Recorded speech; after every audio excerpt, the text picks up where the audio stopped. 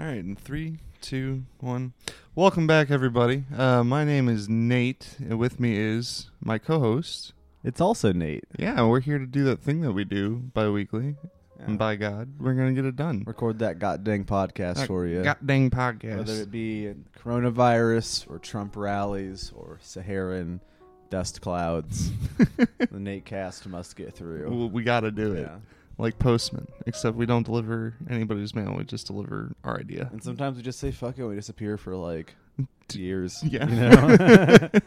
When the world needed them most, they said, fuck off. Yeah. I mean that nobody needs us? Is that why we're back? No. Okay. I don't want to believe that either. Yeah, I think the world needs stuff like this more now than ever before. Yeah. Just two white dudes sitting in a room talking into mics. About? What are we going to talk about today, Yes, Nathaniel? what are we going to talk about today? Today we are going to be talking about something that you have studied for a long time. And you have transcribed into your brain's annals. This is like a horrible subject where it's like, do you want to talk about it? And I'm like, yeah, sure. But I know that there's like a whole fucking category of people that just know more about this than I do, who are just like, they're waiting in the wings to destroy me and just be like, no, you're wrong. It was actually this person. Yeah. No, know. I invite that because that means we could probably get one of those weird nerds on the podcast. Just make fun of him. Yeah, let's make fun of them. Yeah. Let's make fun of people.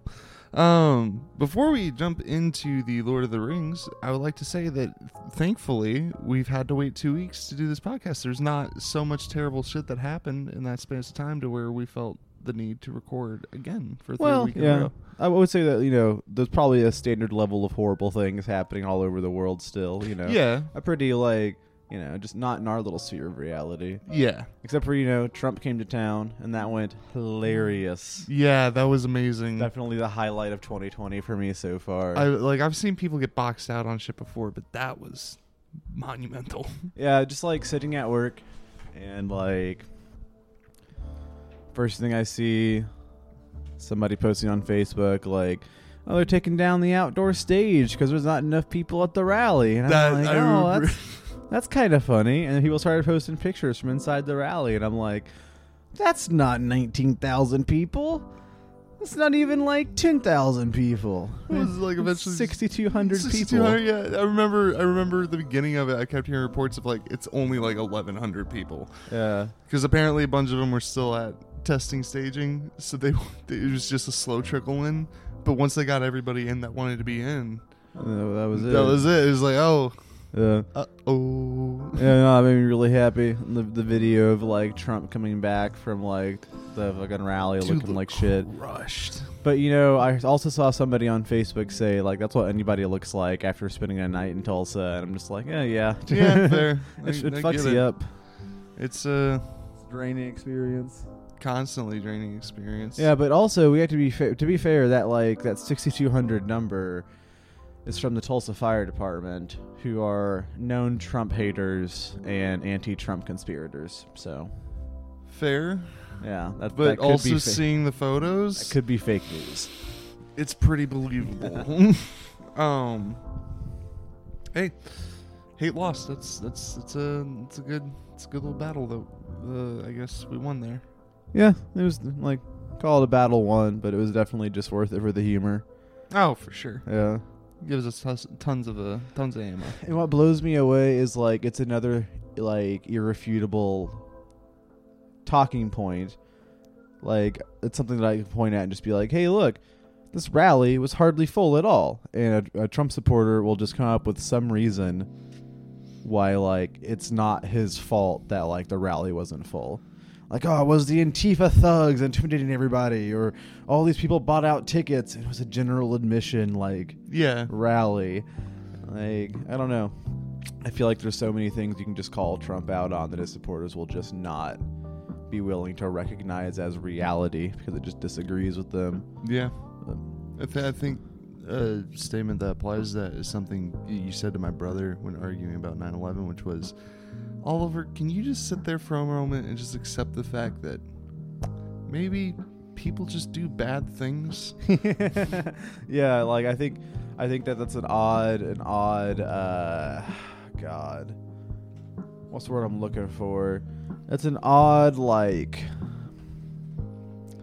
thing that I feel like a lot of conspiracy theorists are actually looking for structure and, like, security in their worldview, in the world around them. And I think they actually get a little sense of security and structure from the idea that there actually is somebody in control of everything.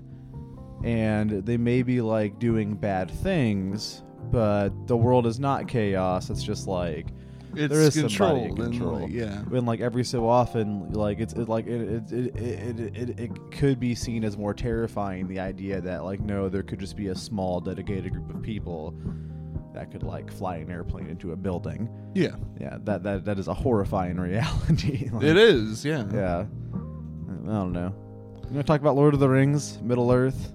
Yeah, before we do that, though, Oh. I would like to announce that this podcast may be the last time we get to do a What's Oliver Up To Now for a long time. Oh, yeah? Oh, yeah, because Oliver might be only up to one thing for a long time after this. Yeah, so I guess the question is, what's Oliver up to now? Well, he is enlisted in the Army National Guard. As where I know it makes me chuckle. As where as I don't agree with his decision to join the National Guard, especially at a time like this, I do support the fact that he's doing something he's wanted to do for a really long time, though. For once, just like actually going out and actively pursuing something he wants. You think he's going to hack it? Oh God, I don't know. Yeah. Yeah, I lived in fucking boot camp for 5.5 months. He's gonna be in it for probably like 10-12 weeks, and that'll be interesting to see what comes of that. Yeah. Yeah. So yeah, that's what Oliver's up to now. He'll be fine. Yeah, he'll be okay. He's fine. He's a tough cookie. Are you ready to have to Molotov your brother when the class wars begin? I'm just gonna walk up to him and just give him a big open mouth kiss. Yeah, gay boys. Just make everybody just real confused and worried. Why are these two burly men who look very eerily similar? What is happening? I'm really sad I don't have like a full armor kit that I couldn't just show up to like a protest at and just try to challenge TPD to like send out a champion. Oh, dude, I've been thinking about like having you transcript a letter to send to like TPD. Like I contact like the fucking the Tulsa Police Department, like fucking commissioner, and be like, here's my cartel and challenge and like my proof of fucking like a heritage. Like, here's a time, here's a place, here's like the rules of the duel. Mail him a glove and be like, I have sent you my gauntlet. Send me your strongest 4 fighters. I will send myself. It's just like, oh. Yep. You're a champion, bud. Pick one. Yeah. I'm really fat and I'm really out of shape, but I could probably beat up one riot cop easily. I don't know. Especially if you're both gear. if you're both on an equal playing field. And hey, not even that. I might get my ass kicked, but just so I can like try to beat up a riot cop. What an opportunity.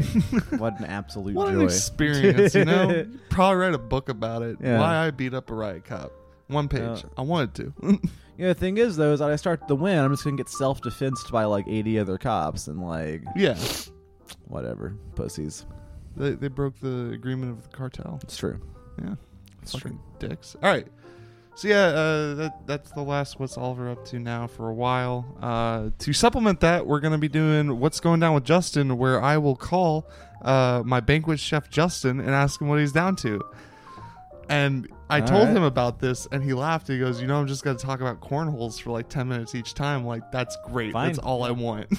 People will, for some reason, listen to it. He does woodworking, and he's been making a lot of money just selling these cornhole sets that he builds. And that's it. And that's all he talks about at work. He's like 25. It's great. And speaking of which, you know who we should get on here to talk about things like Lord of the Rings and woodworking, Paul, and glass snapping, Paul? and ancient Greek history. I'm feeling Paul. we need to have a podcast, man. We're going to have like a 4-hour-long podcast. It's just us talking about Paul and getting wasted. Oh yeah, talking with Paul and getting wasted. Oh yeah. So I guess that's a good segue into it. One of my favorite memories of Paul is his bardic competition, where he recites the part about I want to say Karn from the Silmarillion. Not Karn, sorry. Korn? No, that's Warhammer 40k. That's Warhammer 40k. Fuck. Why am I getting my mythology? Morgoth? Morgoth, yes. Is it the story of Fingalfin and Morgoth? Yes, is the story of Fingalfin and Morgoth. Yeah, that story is so good. Oh, he does it so fucking well. Yeah, and there's 3 different versions of it. There's like if I'm remembering correctly, I think these are all canonical, but like there's the like novelized, if you want to call it that, version of it in the Silmarillion. I believe there's also a poetic, like, verse version of it in the Silmarillion, which is my favorite. It's, like, one of my, like, favorite poems. It's awesome. And, like, fucking, then there's an actual, like, verse, like, song version of it also. But, yeah, in the verse version, it, like, oh, God, I'm gonna massacre this story because I was really depressed when I read the Silmarillion and I wasn't really paying attention. But, fuck, have you tried reading the Silmarillion? It's, like... It's a workout. But, yeah, it was like Fingalfin, and I think his brother were 2 of the elves that like came from across the Sundering Seas to Middle Earth for some reason. I can't remember if they were like trying to get back one of the Silmarils from Morgoth or what. But Fingalfin's brother, I believe, gets slain by Morgoth, and then Fingalfin is not too pleased about this. And I think it's Morgoth's fortress at Angbon, like Morgoth's fortress, but Fingalfin like rides there, like approaches the gates, like smites upon like the gates of this fucking fortress, and all of Morgoth's cronies are on like the top of the gates looking down, like making fun at him, like elf pussy boy, dumb elf, whatever it is that like orcs do. God bless him. Yeah. And, like, Fingalfin, like, smacks upon the gates and, like, calls, like, Morgoth forward. And, like, nothing happens. Like, he smacks upon the gate and, like, calls Morgoth a craven in front of, like, all of his legions. And nothing happens. And he, like, smacks upon the gates and calls Morgoth forward a 3rd time. There's, like, a whole ass, like, line break and just a singular line that says, like, and Morgoth came. And it's like a fucking bass drop in the poem because it goes into, like, the next stanzas are the gates opening and, like, Morgoth walking out as this like 70-80 foot tall, like head to toe midnight black armor, like avatar of fucking evil, the gigantic shield and a gigantic mace, and like the fucking the battering ram they used to break into Gondor. Yeah, the wolf yeah, bane. That's supposed to be a recreation of Grond, like fucking Morgoth's like mace. Oh shit. Yeah, so like just to give a sense of like scale. And Fingalfin's like a fucking elf. Yeah. And Morgoth's like, all right, bitch. And they start fighting. Morgoth beats the fuck out of him. Of course. like, naturally. I wish I could tell you about this like epic fight, and there was an epic fight, but it ends with like Fingalfin getting his ass thrashed by like an 80-foot tall monster, like you do. Yeah. But he like wounds Morgoth's foot. And, like, that terrifies Morgoth because, like, he'd never been wounded before. And he never came forth from, like, his big-ass fortress ever again. So, it's like... So what ended up being the fate of Morgoth? I know that later on, God, it was Luthien and Baron. Like, the first, like, elf-human couple. I think it was, like... Oh, God, I can't... There's so much to remember about this shit. One of them was imprisoned. I think it was Baron. And, like, Luthien went to rescue him from Morgoth. And then, like, they stole the fucking Silmaril from Morgoth's, like, crown. And I think that was what ended up killing Morgoth. I can't remember. Just a lot to remember. But no, Lord of the Rings is nuts. And, like, I'm kind of focusing on... Like that's definitely like Lord of the Rings extended universe, right? Which is pretty hard to get into, just because like it's the even like the Lord of the Rings trilogy and the Hobbit are not the like easiest books to read. It's kind of like, in my opinion, reading a play or something, or like trying to read Shakespeare. You have to like kind of shift gears. It's not written in a really accessible fashion. Yeah. And a lot of things are thrown at you. I'd really like to go through a like oversized physical copy of the trilogy with like a highlighter and a pen as I'm reading it and like take notes and do a really active reading of it. That sounds actually super fun. But yeah, I've done a couple of school projects for like Lord of the Rings so far. I'm in the middle of one right now. I should be working on it at the moment, but like whatever, it'll get fucking done. Yeah, like what I'm working on right now is comparing and contrasting the theme of courage between the Lord of the Rings trilogy and Dune by Frank Herbert. So okay, so how's that coming so far? What are your... It's fine. It's like any it's like any school project. I'm just kind of like pushing it inch by inch towards the goal line. Right. But I don't know. It's work. I don't know how good it is. I haven't really had a lot of time to really dig into my source material like I need to this week. But God. So I think it's really interesting, and like reading some of the source material I have on like the themes of Lord of the Rings, I got into this really interesting... I wish I had it on me so I could just pull it up, but there's this researcher who writes this paper about the like variance in the different characters in Lord of the Rings, from quote unquote being like novelistic heroes to traditionally heroic heroes. Right. And the distinctions between the two.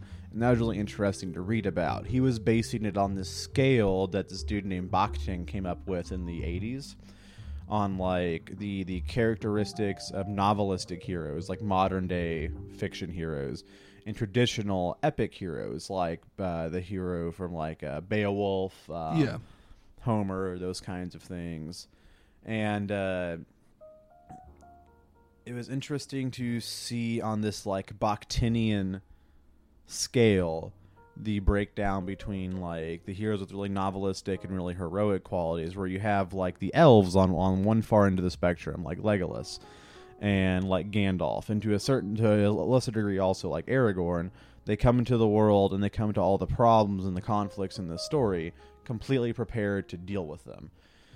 Like, Legolas never really suffers any inner turmoil or, like, moral battles or lack of energy or anything like that in the actual series. Right. He's superhuman.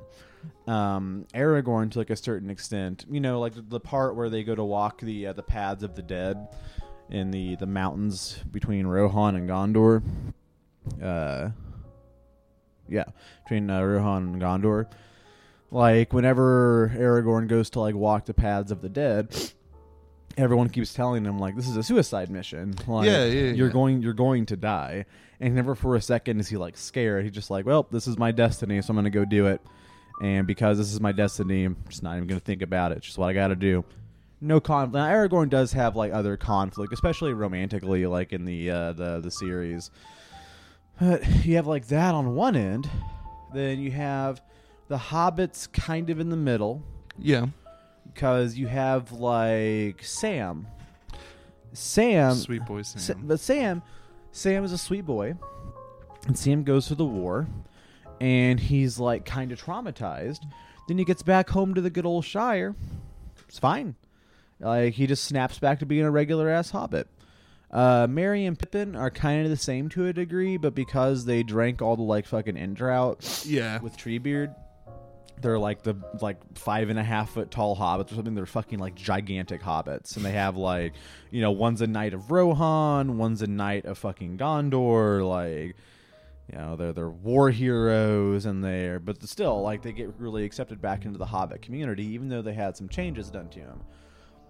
Changes like happened to him. Frodo comes back from the fucking like quest way far on the novelistic like side of things. Yeah. You know, like what some of the key determining characteristics of novelistic heroes are things like you know, he didn't really have a choice whether to go on this quest or not. He was kind of forced into it. Yeah. It's completely unprepared the whole way through. And one of the things, like, a few months ago when I started going back through The Lord of the Rings for the first time in a few years, was realizing that in the third book, even, like, in a lot of the second book, it's Sam that's, like, really the main character of those books. It's a lot of the stories, like, told from Sam's point of view, because Frodo is just, like, in this super, super deep depression and comes back, like, having been wounded several times. Like, he got stabbed in the shoulder. He had like his finger bitten off. Like, these horrible things happened to him, and he get fucked up. He has like incredible PTSD. He wakes up and like shivers on like the night, on like the anniversary of him getting stabbed in the shoulder and shit like that, to the point where he eventually just actually leaves Middle Earth altogether and goes to the Grey Havens. So that was really interesting to read about. Just that, like, then you know, I'm working on this project in the middle of going back through and listening to these like on audiobook, you know? Yeah. Because I have like the opportunity to do that a lot at my job, and it's interesting to really, like, having gone through the series so many times at this point and really trying to like focus on super specific like factors. Like, interesting thing, they only ever mention money one time in the trilogy. Like, they only ever interact with money one time. It's when they buy a horse in Bree after they hide out from the ring wraiths. It's the only time money's ever mentioned. It's the only time coin ever changes hands. Really? Yep, that's it. Never happens in the rest of the story. I really like trying to, like, one of the things I listen to all the time now, and look for whenever I go back through, whether it be reading or listening to it, is trying to paint the recent history in Lord of the Rings, the recent history in Middle Earth. Because if you want, like, all of the epic old history about, like, the Númenóreans coming to Middle Earth, and, like, the elves, and even all the way back to the actual, like, creation of the universe, that's covered ad nauseum in the Silmarillion. Yeah. However, the, like, 50 to 100 years predating the fucking the trilogy are incredibly interesting to me. Like the time that Bilbo would be on his adventures in The Hobbit. At that same time, like, I'm not sure if you remember how many people are super experienced with this, but there's a period in The Hobbit where Gandalf just is like, "Yep, I gotta go." Like, yeah, he's gotta go talk to the council. Yeah, and what the White Council is doing is they're oh god, what's the name of the tower in Mirkwood? Dal Guldur, something like that. Dal Guldur.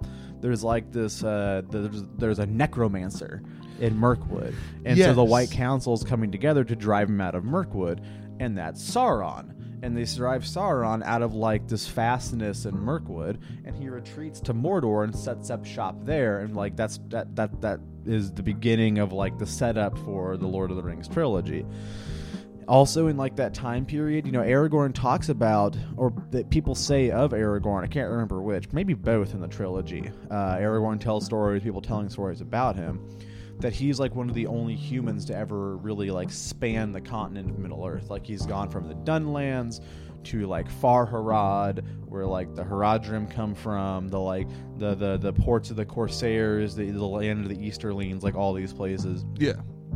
And him and Gandalf apparently have gone on a lot of these adventures together. I want to know about that history. That sounds cool. Really cool. So in the council in the first book of like the Fellowship of the Ring, Gloin, whenever he's talking about the like, you know, it's one of the things that you really miss out on in the movies is like the little glimpses you get into the extended universe of like Middle Earth.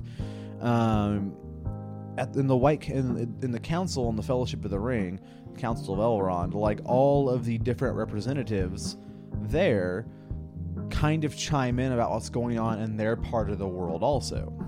It's kind of how you learn like, well, what's happening with Dane and like the dwarves of the Lonely Mountain, like after Bilbo left, you know, and went back home. Like, Gloin talks about that, and like, and everyone there at that council basically was summoned by like really prophetic, like strange things happening. Yeah. Like Boromir and his family had like a series of dreams about Elendil's Bane and like the halfling coming forth and things like that.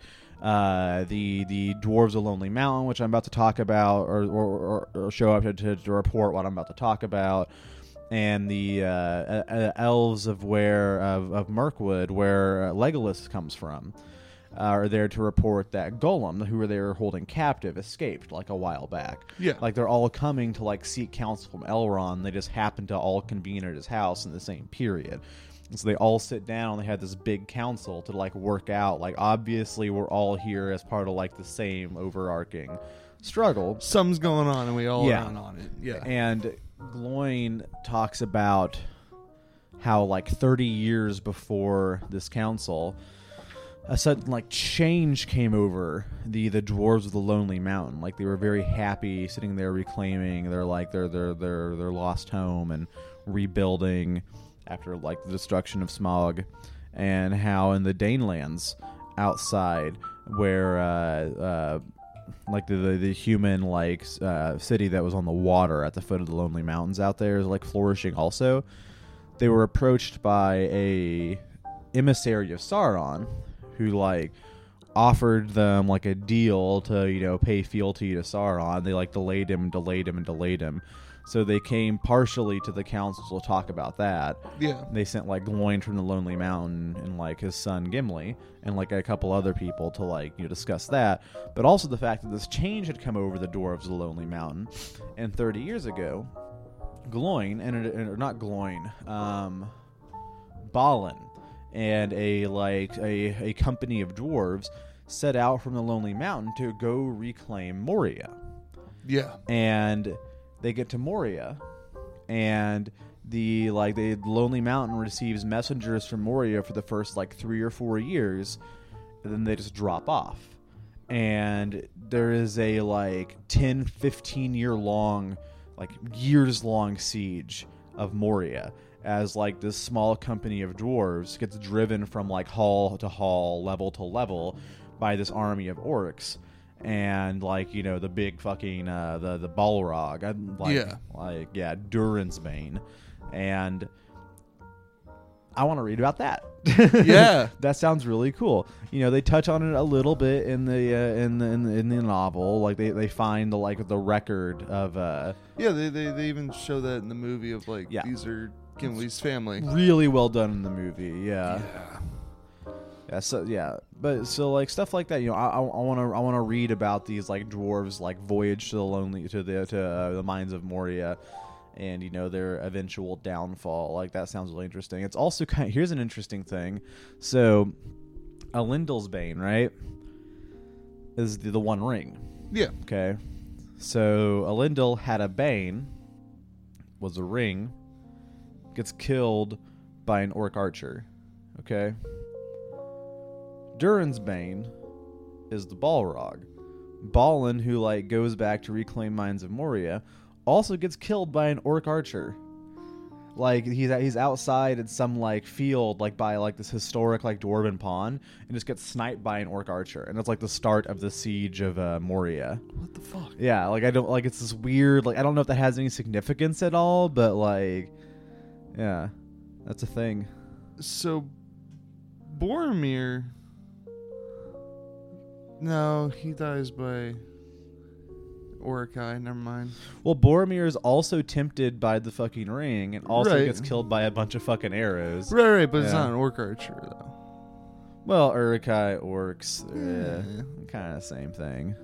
So that's something I've always been really interested in, was the origin of the Uruk-hai. Yeah. And how they're like... So, something I never really understood properly was... Are they a cursed race of elves that owe this fealty, or are they just evil elf? Like, I think they are corrupted elves. Okay. And I think the traditional orcs are corrupted elves, and the Uruk-hai are some blending of like some like race of men and orcs, like blending those two together. I think they're like a manufactured race. That makes sense. Yeah. Okay. And I think they even touch on that a little bit. In the movies, at least, they show him like digging up Uruk-hai and like you know, kind of like forging them and shit. Like, yeah, the Uruk-hai are like these bioengineered super soldiers because Saruman is kind of like the only scientifically minded person in all of Middle Earth. You know, he's really into machines and gadgets, and he was like the leader of the White Council because he was foremost in ring lore. Like, yeah, Lady Galadriel, man, she tried to make Gandalf the head of the White Council, and she got undermined. Tried real hard. Should have been Gandalf.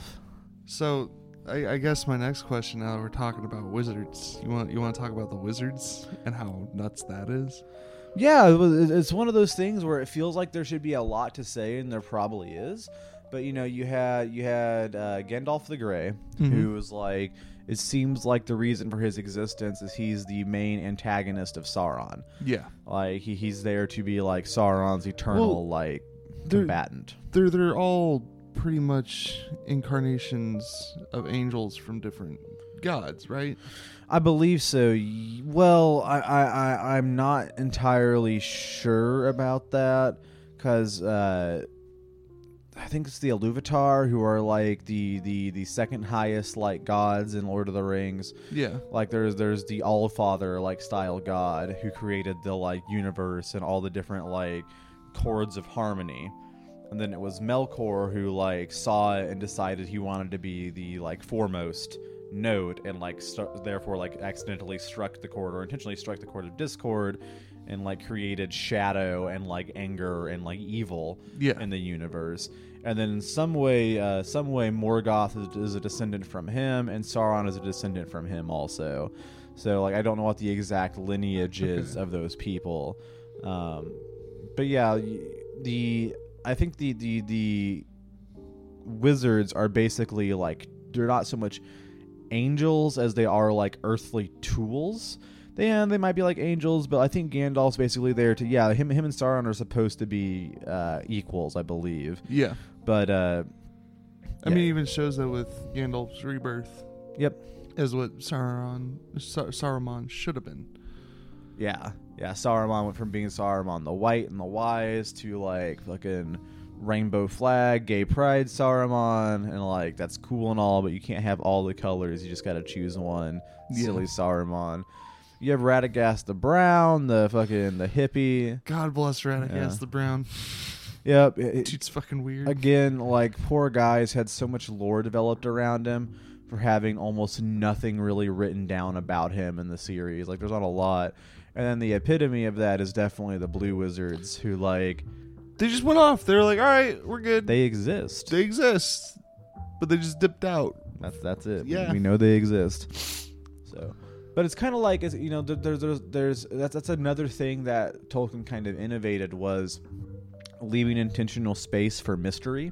Yeah. In his works, you even see that even in things like the Warhammer 40,000, like where in the history during the Horus Heresy, like the 20 or before the Horus Heresy, like the 20 big Space Marine legions were founded, but only 18 of the 20 are known, and like two have been quote unquote like scrubbed from the records in the lore, but like that's also just like Games Workshop has acknowledged that's there just to provide space for imagination. Okay. Like the idea that like, you know, the more exhaustively you document a world, a fictional world, the kind of like more you need to artificially create a little bit of like mystery. Yeah. And Tom Bombadil is a fucking reference to a character from Tolkien's like earlier poetry and stories that he made for his kids and shit. He's literally just a dope ass reference to like some kids stories he used to tell his kids. Like, and he's also there to be like an unanswerable question, but like there's a reason he doesn't make any sense. So they run into Tom Bombadil at the Prancing Pony, right? No. They run into Tom Bombadil before then. So they leave the Shire. The four hobbits leave the Shire, and they are going through the like forest. Yeah. Outside. And it's like an enchanted forest. It's supposed to be the same kind of forest that Treebeard, like it's like an old Intish forest where like the trees are like half alive and shit. And there's this old man willow, this big fucking jerk tree that lives by the Willy Windle River. Again, these are references to like kids poems he made. Yeah, the Willy Windle and like Old Man Willow. And so they're like wandering through this forest, and Old Man Willow like conspires to lead them down to this like where he's at the water's edge of the Willy Windle River, or the Whittle Windle or something like that. Yeah. and casts a spell on all these hobbits, and they pass out. And then like Frodo is like wakes up. He's on like the side of this like fucking this like beach. He's just by this tree root. He's just like really groggy. He's like, "Whoa, what's going on? Why am I so sleepy? What's happening?" And this tree knocks him in the water and tries to fucking drown him. And Sam's like, "What the fuck, bro?" At the same time, a lot of things happen all at once. Like Merry and Pippin disappear, and Sam's like, "What the fuck?" Goes in, like pulls fucking like Frodo out from under the water. Frodo comes out. Like they see that like Merry or Pippin, one of them's like getting squashed under a root, and the other one's like disappeared into the tree. Like the tree's like closed in on him. So sort of like what happens in the actual forest to them both. Yeah, and like then like they're screaming, like they're like blah, blah, blah, blah, blah. And Frodo and Sam are like, "No, we gotta make a fire." They make a fire. They try to threaten the tree. The tree crushes their boys a little bit. And they're like, "Oh no, I don't do that. He's gonna crush us." And Frodo's like, "Oh help, help! What do we do? Oh God, someone help!" And then here comes fucking Tom Bombadil. That's his intro. Like fucking, oh man, I wish we had time and actually prepared for these podcasts. I could pull up like the fucking. Actually, do you want to pause for a second so I can find like Tom Bombadil singing? Yeah, no, this is great. I love it. All right.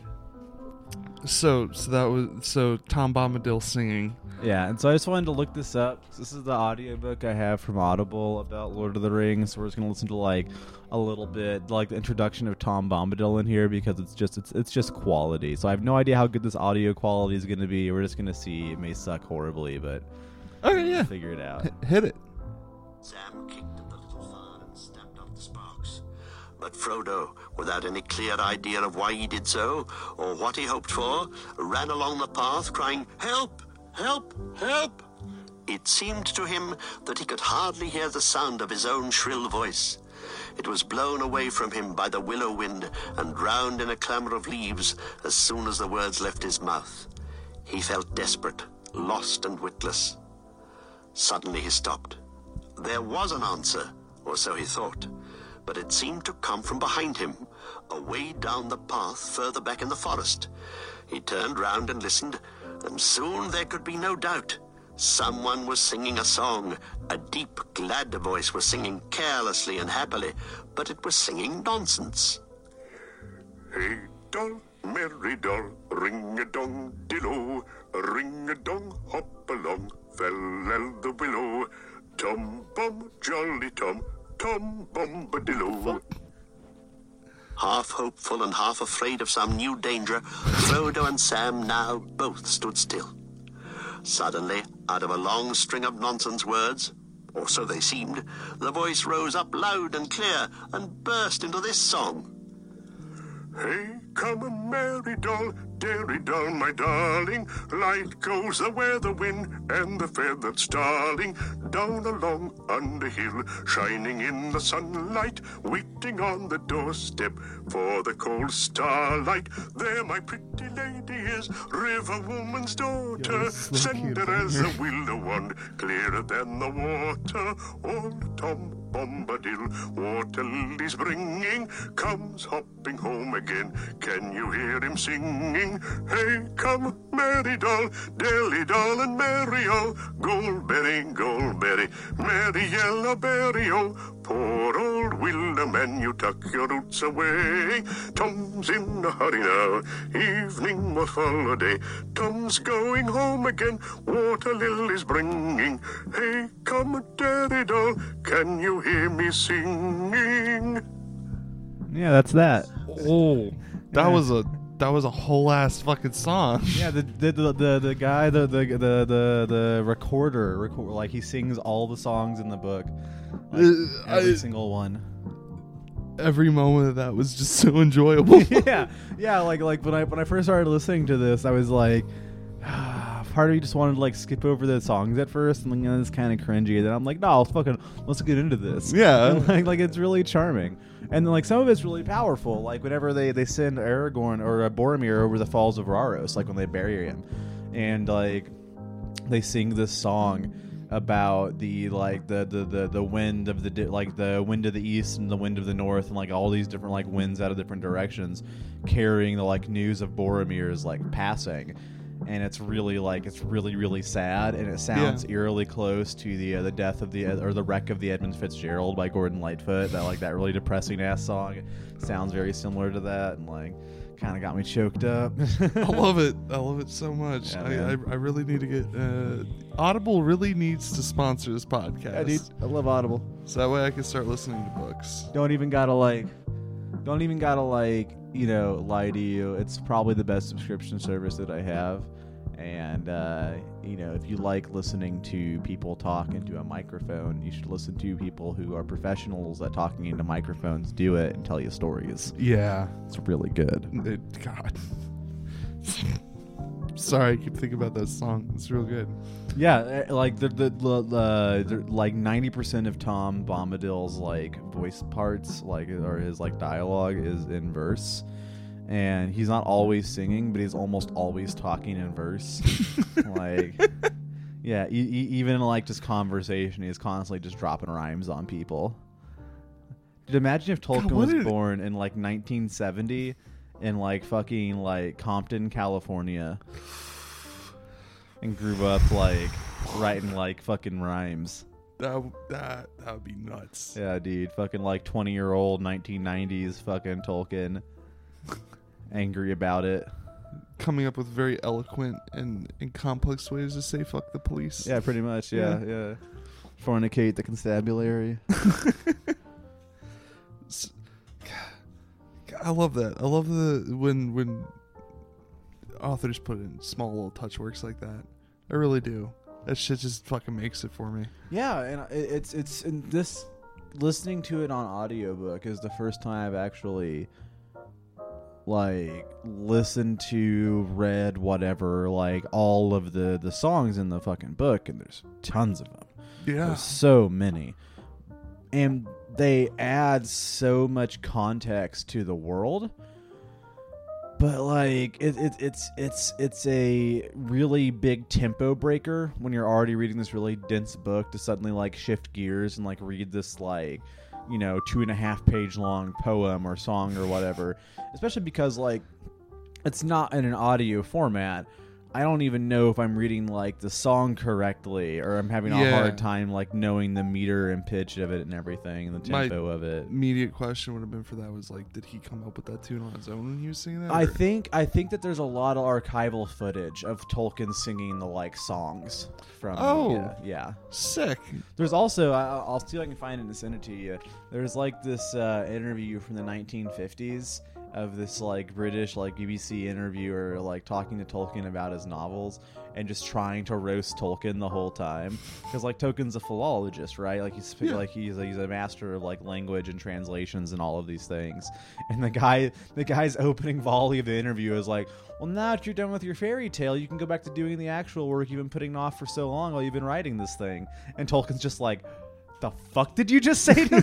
But he's Tolkien and he's British, so you have to be very polite about it. But like, that's great. The fucking the clapbacks and like the author's notes on, like, there's author's notes and like prefaces and forewords of all of these books, and a lot of it is just Tolkien like clapping back at critics. God bless. Yeah, like that whole like Rick and Morty line, like, your boos mean nothing to me because I've seen what you people cheer for. He literally just says that in like 1950 something about like a critic. He's like, yeah, you don't like my work, but I've seen what you review well, and I don't like that shit either, so whatever. Why does your critique matter to me? Yeah. God bless. So, my next question for you would be, how the fuck did our boy lose that lead on Gimli? Like, what the fuck? All right, like, I have passionate thoughts about the whole like Legolas, Gimli, Battle of Helm's Deep like kill count thing. So fucking Gimli has killed like 2 or 3 people. And he's like, ah, Legolas, look, like I got my UAV kill streak. We're doing real good. And Legolas is like, fuck you, I've killed like 20 people. And I'm Gimli's like, Gimli's like, well, fuck you, bro. I'm gonna kill a lot more people. But it turns out you can't kill a lot of people with an axe on the top of a castle wall. You sure can't. But then Legolas runs out of arrows. And Gimli has a fucking axe. And the wall gets exploded. and a bunch of fucking orcs try to run into the gap. And then all of a sudden, here's this like 5 foot tall, 300-pound armored clad, like angry dwarf with a double-headed axe, and he's just like hewing your boys down. So, at the very end of it,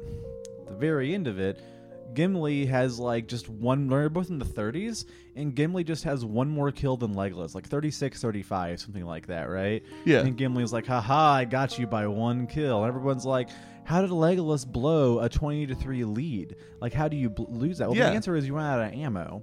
But then Legolas still got 15 more fucking confirmed kills with his belt knife and scavenging other arrows. Dude's legend. Yeah, like, and it's not like in the movies where he has like 2 knives and does all this kung fu shit and like rides his shield down the stairs. He just has one like dagger. It's just like a fucking belt knife. That's like his only melee weapon. No armor, and just like fucking kills a shit ton of orcs and like steals their fucking arrows out of the air and shoots them back at him and shit. God like, bless. And so yeah, it's not. Is it really blowing a lead? The lead that really got blown, it was Saruman's lead when he was simultaneously running game on Sauron and on the White Council, trying to set himself up to depose both of them. He had like, now you can say, oh, it was over of like Sauron's overarching evil plan. Like, whatever. I don't care. As far as anybody could tell, Saruman was like running fucking both of them like idiots. Blew that up, ends up getting fucking stabbed in the neck by a dude literally named Worm in the last like 30 pages of the book. Like, serious. Like, that's a lead blown. That is a lead blown right there. By God, salute the flag. How could this happen? Yeah, for real. I love the visual image that the movie was able to display of them walking up to what was the place that Orthanc? No, the place that Saruman had dominion over. Yeah, his big tower. That's Orthanc. Oh, that's Orthanc? Yeah. Okay. Well, that's the name of the tower. Isengard's the name of the Isengard. city. Yeah. When the Fellowship's rolling up to Isengard after the Ents just like stuff fucked its shit up. Yeah. And it's just fucking Merry and Pippin chilling out, eating the salted pipeweed, pork, yeah. smoking pipe weed, just like, what up? Look what we started. Yeah, and they're they're just like apoplectic, like he's just like fucking like we run for fucking like weeks straight across a whole fucking country to find you two fuckers sitting on a castle wall smoking pipeweed. What? Like he's just furious. You want some pork? I don't know what to tell you. Weird things happen. We're taller now, I guess. We got these cool ass tree friends. Dude, alright, so here's my favorite Gimli story. So, like, fucking, there's this part in the fucking book where, it happens in the movie also, I can't remember if they touch on it, where, like, the Aragorn, Legolas, and Gimli are crossing the fields of Rohan, and they run into a band of the Rohirrim. Yeah. And they, like, flag him down to ask for news, and the Rohirrim, who just got done murking, like, a few hundred orcs, they're like still keyed the fuck up. They're combat jacked, and like they fucking like circle up these 3 dudes, and their fucking leader gets off his horse and is like, "The fuck y'all doing in this part of the world? I don't like what's some fucking weird people. What are you guys doing?" And it's kind of a dick to him. And Aragorn's like kind of trying to be cool, and like mentions they've been through like the Lady Galadriel's realm and like met like the Woman of the Wood, and the guy's just, and this is like after like Gimli is like just fucking. Just head over. Dude, Gimli wants to fuck that elf. Yeah. Like, he asks her for her hair, bro. Like, Gimli I asked is her for 1 strand. She gave me 3. Gimli wants it. He's so into it. Like, simping so hard for Galadriel. You get it, little man. And then, like, fucking the leader, I can't remember the dude's name, the leader of this, like, band of the Rohirrim, and is like, oh, well, nobody goes into that fucking wood is unchanged. And we've heard, like, a lot of fucking horrible stories of the Lady of the Wood. And Gimli's like, fuck you, and like draws his axe, and it's just like, I will kill you right now if you say another bad thing about the most beautiful woman I've ever seen. Like he's like, I will fucking go right now. And the dude like draws his fucking sword, and Legolas like knocks an arrow, and Aragorn's like, fucking chill, everyone, chill out, like fucking, and like Gimli's like they're real mad at each other, and so like they're getting ready to leave. And Gimli's like, don't forget, you and I, we got unresolved business. And the guy's like, well, I've already learned so many weird-ass things and met so many weird-ass people that, like, he says something like, learning fair speech under the loving strokes of a dwarf's axe shouldn't be out of reach or beyond reality or something like that. And so then at like the very end of the fucking series, at like fucking Aragorn's wedding, like they're all like feasting, like getting drunk, and like the same like captain of the Rohirrim finds Gimli and walks over and like taps Gimli on the shoulder and he goes, "Hey, you know, you and I, we still have that unresolved business." And Gimli just goes, "All right," stands up, "I'll get my fucking axe." goes to get it, and the guy's just like, no.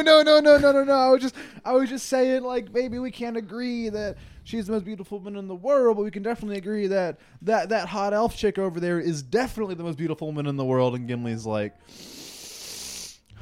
fair. He's just so ready to fucking bang over Galadriel like all day long, dude. I love him so much. His wholesome ass Gimli. He's pretty wholesome throughout the entire series, and he also just has like my favorite response to things of just like, "Oh, your guys' stuff didn't work. Well, have you tried just beating the fuck out of it with an axe?" I get that. That's like 10 out of 10 times it works. Yeah, that's a movie exclusive bit. But it's one of those things where if you're like really into like the spirit of Lord of the Rings and like real like, it's one of those small things you get mad about if you want to. However, if you recognize that the Council of Elrond is like almost 2 chapters long in the book, and in the movie they have like 10 minutes. If that. Yeah, like 10, 15 minutes at most in this one location to get through the Council of Elrond, the reunification of Bilbo and Frodo, like fucking Arwen, like starting the Arwen Aragorn like love arc, shit like that. They have a very short time to get those things done. It's much more eye-catching and exhilarating to watch Gimli break his fucking axe on this ring.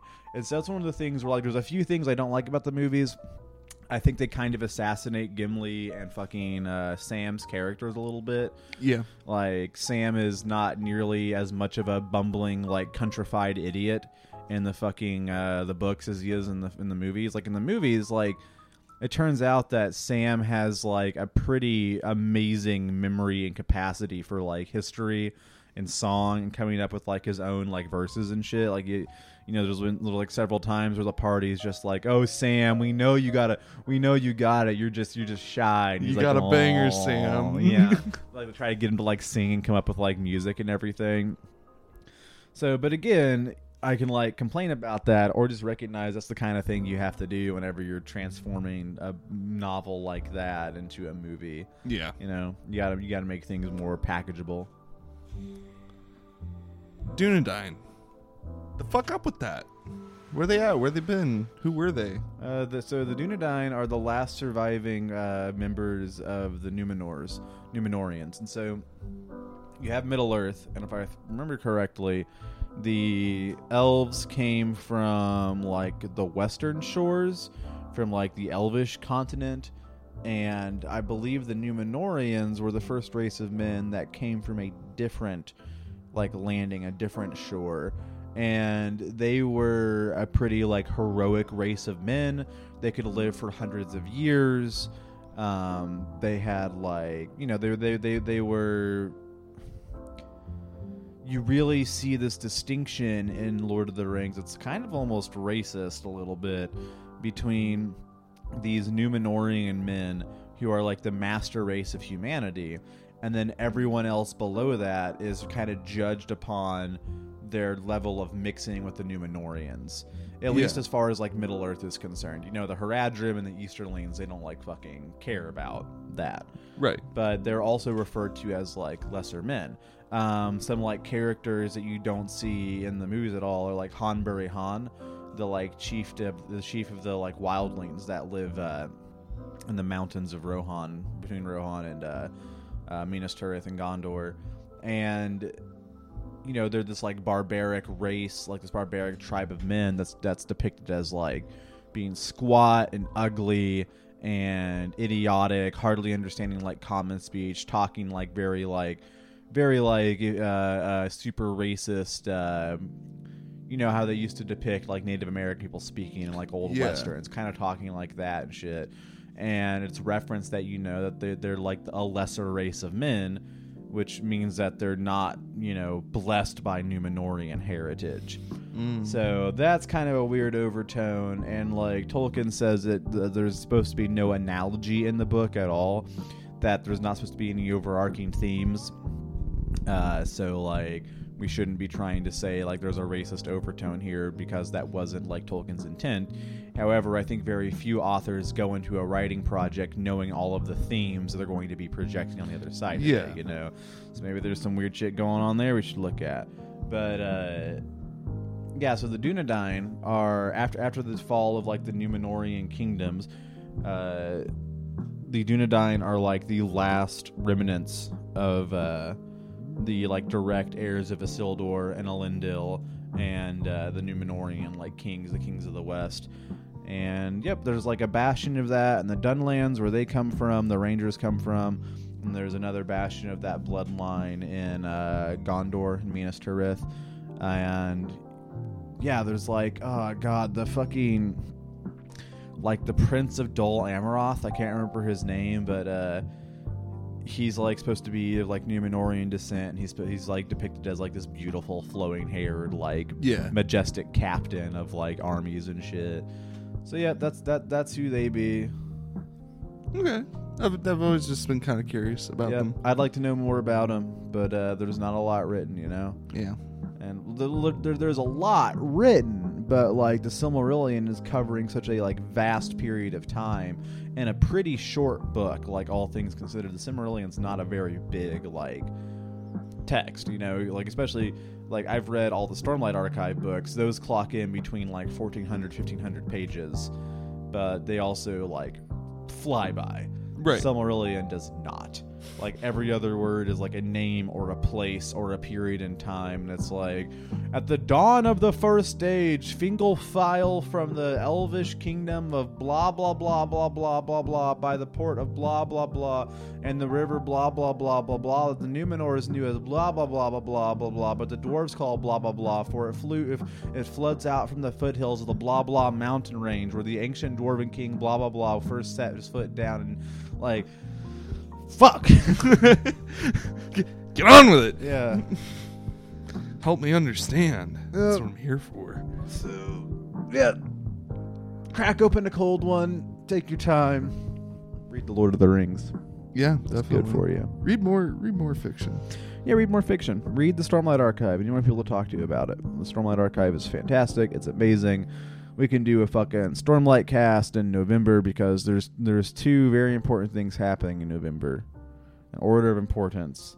Hit me with them. The 4th Stormlight Archive book's getting released. Oh boy. And there's a presidential election. Oh god, yeah, I keep forgetting that's happening. I've recently fallen into this hole of just thinking everything's gonna end soon. Not like the world ending, but like systems built in it. And so I just keep forgetting that actual political events are happening. Yep. And it's really weird. It's a weird place to be.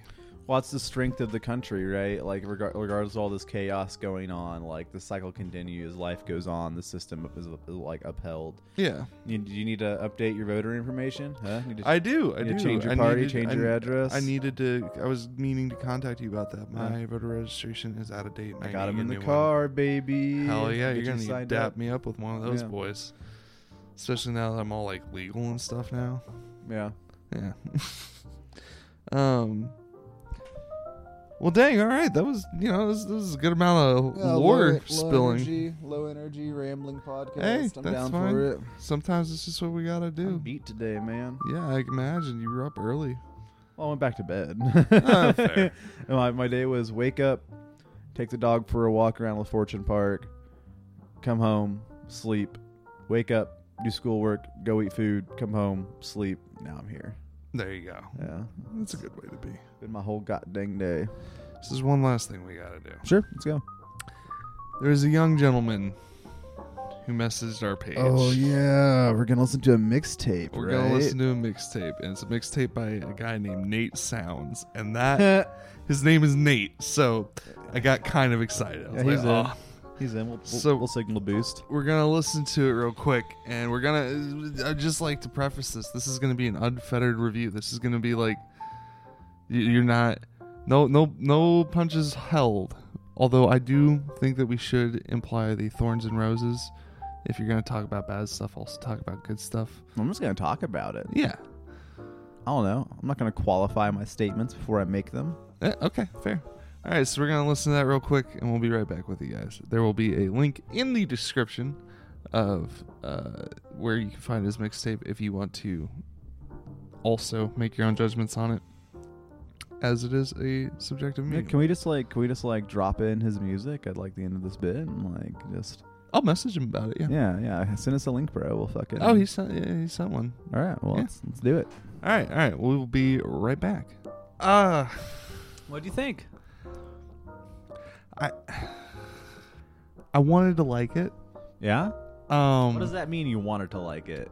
I wanted to like it because I think I have biases about, somebody reaching out. It's our first review of something that somebody's reaching out about. Well,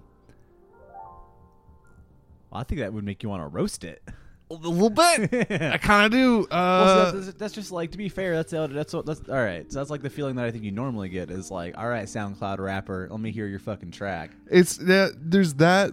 It's not just that. It's just I've heard a few mixtapes, and something that I've come to recognize in like people who are trying to start off is they think they have to have a word for every beat. You don't have to rap at the speed of the tempo of the beat you're doing. Yeah, man. So to be fair though, there is like an entire, like the Kansas City like chopper style rap, like Tech 9 and shit like that. That's kind of the vibe I got in the opening, like probably 90 seconds, like the opening like few verses of it. I think it's definitely. I think it has more potential than I would have, like, if somebody just told me, like, hey, listen to the SoundCloud rapper, I'm immediately primed to be like, that's bullshit. Yeah. This was above the bar of quality based upon what I was expecting. Okay. It's better than what I was expecting. And I think that it's really, like, I have no metric to measure this by, but I think the guy, like, has a lot of talent when it comes to the writing of these things. Yeah, there's definitely picked up on that. There's a few sections where, like, I'd love to sit down with him and go through, like, point by point the parts that I'm talking about. There's, like, probably 3 or 4 moments, like, parts in that song that I saw where he's transitioning from verse to verse where it's kind of awkward. Yeah. Having gotten very drunk with my roommate and his brother and them talking me into freestyling one night, that's something that happened, by the way, and yeah, I still feel so much shame about it. But that transition part is really difficult to not only on the fly figure out, but I can imagine writing wise just to get it thematically. Yeah, and for sure. Good. That's why there seems to be, when it comes to producing music, especially like hip hop music, almost kind of like a mentorship thing that happens. Where you'll have somebody come in who's been doing it for a while, or at least a producer who's been doing it for a while, that can come in and be like, all right, you're great, but you're like 70% of the way there, and the last 30% of this could be just polish, or it could be it's just bad material that we're working with. Yeah, I think that I would say what the song is a good starting point. I think that if he would go through and work out those like awkward transitions a little bit, which I think maybe coming from that idea of trying to hit a note, like hit a beat every single word he says, yeah, that might be fine. Like, take those transitions, maybe kind of flip it on its head, where instead of trying to like hit the fucking beats all the way through it, take a moment back and speak a little bit slower, and then like restart again. Like, yeah. take a half step back, something like that. Keep me engaged, because so aside from the awkward transitions, it was very monologue-y, very monotone. Yeah, like give me some kind of like big tempo break. Like, I heard once that like a lot of music is. A lot of like what makes music good, quote unquote, is you are hearing like a repetitive beat, and so you're constantly your brain's constantly getting what it has expectations for, with an allotted amount of variance layered in on top of that. So there's a little bit of like variance up and down. So for example, you could be having that same beat going in the background, but then like, there's a great Tech 9 song I can show you about this. Like he's rapping really fast. Then he says like a sentence really, really, really slow, and the beat doesn't change, because instead of emphasizing a word every single beat strike, it becomes like every fourth beat strike. Yeah. Like instead of boom, boom, boom, boom, boom, it goes boom, da da da da da, boom, da da da da da, boom, da da da da da, and then right back into the really, really, really fast rapping. And so, yeah. I think my suggestion for this guy would be study dudes like Afro and R.A. the Rugged Man. Yeah, if you're trying to do that fast style of like chopper rap, that's the way to go right there. I would say definitely practice their style, because not only are you going to better develop yourself linguistically for doing fast rap and being able to enunciate better and convey what you're saying better, they also do that whole... their most recent song I listened to, oh god, what was it?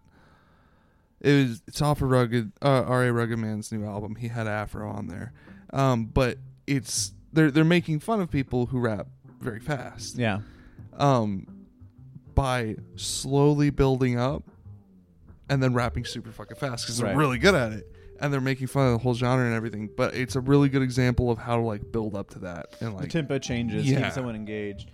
So I would say also that one thing that could help maybe like shine up a couple of Nate sounds, like the couple of the rough patches we've seen, is I'm not sure if he's collaborating with anybody, right? And I think that's probably a place that you should be going. I think that, you know, if he's gotten this far with zero collaboration, then like collaborating with somebody, like sitting down, working out like lyrics with someone, working out beats with someone, you know, get another influence, another pair of eyes on your product, and maybe that'll like kind of polish, or maybe you and somebody else can come together, fix each other's blind spots, and even if you don't like stay together and form like a group or rap together all the time, you can still move forward with that knowledge, you know? Yeah. So like, and if you need somebody to tell you, I think your product is good enough that you should be reaching it out and showing it to other people for like further review and refinement. I'll tell it to you, Nate Sounds. I think that's good enough. I think that you should be going out there and presenting that to other people who are doing the same thing that you're doing at like a similar level or way beyond your level, and saying like, hey, want to work with me on this? Like, here's what I got. What do you think? Because like I can give you my opinion, but I have no technical expertise to really sit down and tell you like, oh yeah, you can fix. I can tell you what I think needs to be fixed, but I can't tell you how to fix it and the best way to do it. So yeah. Definitely keep going, man. Yeah, keep doing it. Yeah. You got chops. And, you got hit bones. Hit us up. Like, I want to know more about it. How long have you been doing it? Or have you been doing this mostly on your own? Like, because like it's one of those things where, you know, if you've been doing this for like 6 months all by yourself, that would be incredible, and that would tailor my like feedback. If you've been doing this for like 10 years, that would tailor like my feedback and like what I would tell you to do next. But I don't know. Give us a little bit more of your story. Like, I guess we'll probably shoot you a message back here in a little bit and let you know that, you know, the timestamp of the podcast where you can listen to us talk about it. And yeah, for sure. Do all that. Thanks for sending that in, my guy. Good luck to you. Also, in the whole letting us know, keep us up to date on new projects. That way, I would love to see where you go with everything and how you do with everything. We'll keep checking it out, man. Yeah, definitely. All right, well, we have reached the passive hour mark. Seems good. Yeah. Seems all right. Yeah, nice little bite-sized one this time around. Especially for like, I'm so tired. Yeah. I had a rough night last night. Yeah, I get you. Well, with that, I've been Nate. I've also been Nate. And this has been Nate Squared.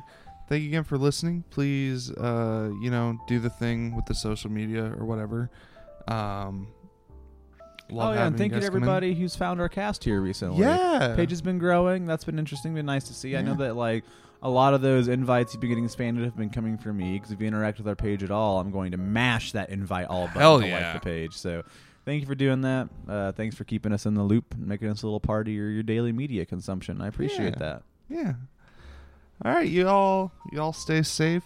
You know, be good. Not too good, though, because then everything's got balance. You can't be good. Be sexy.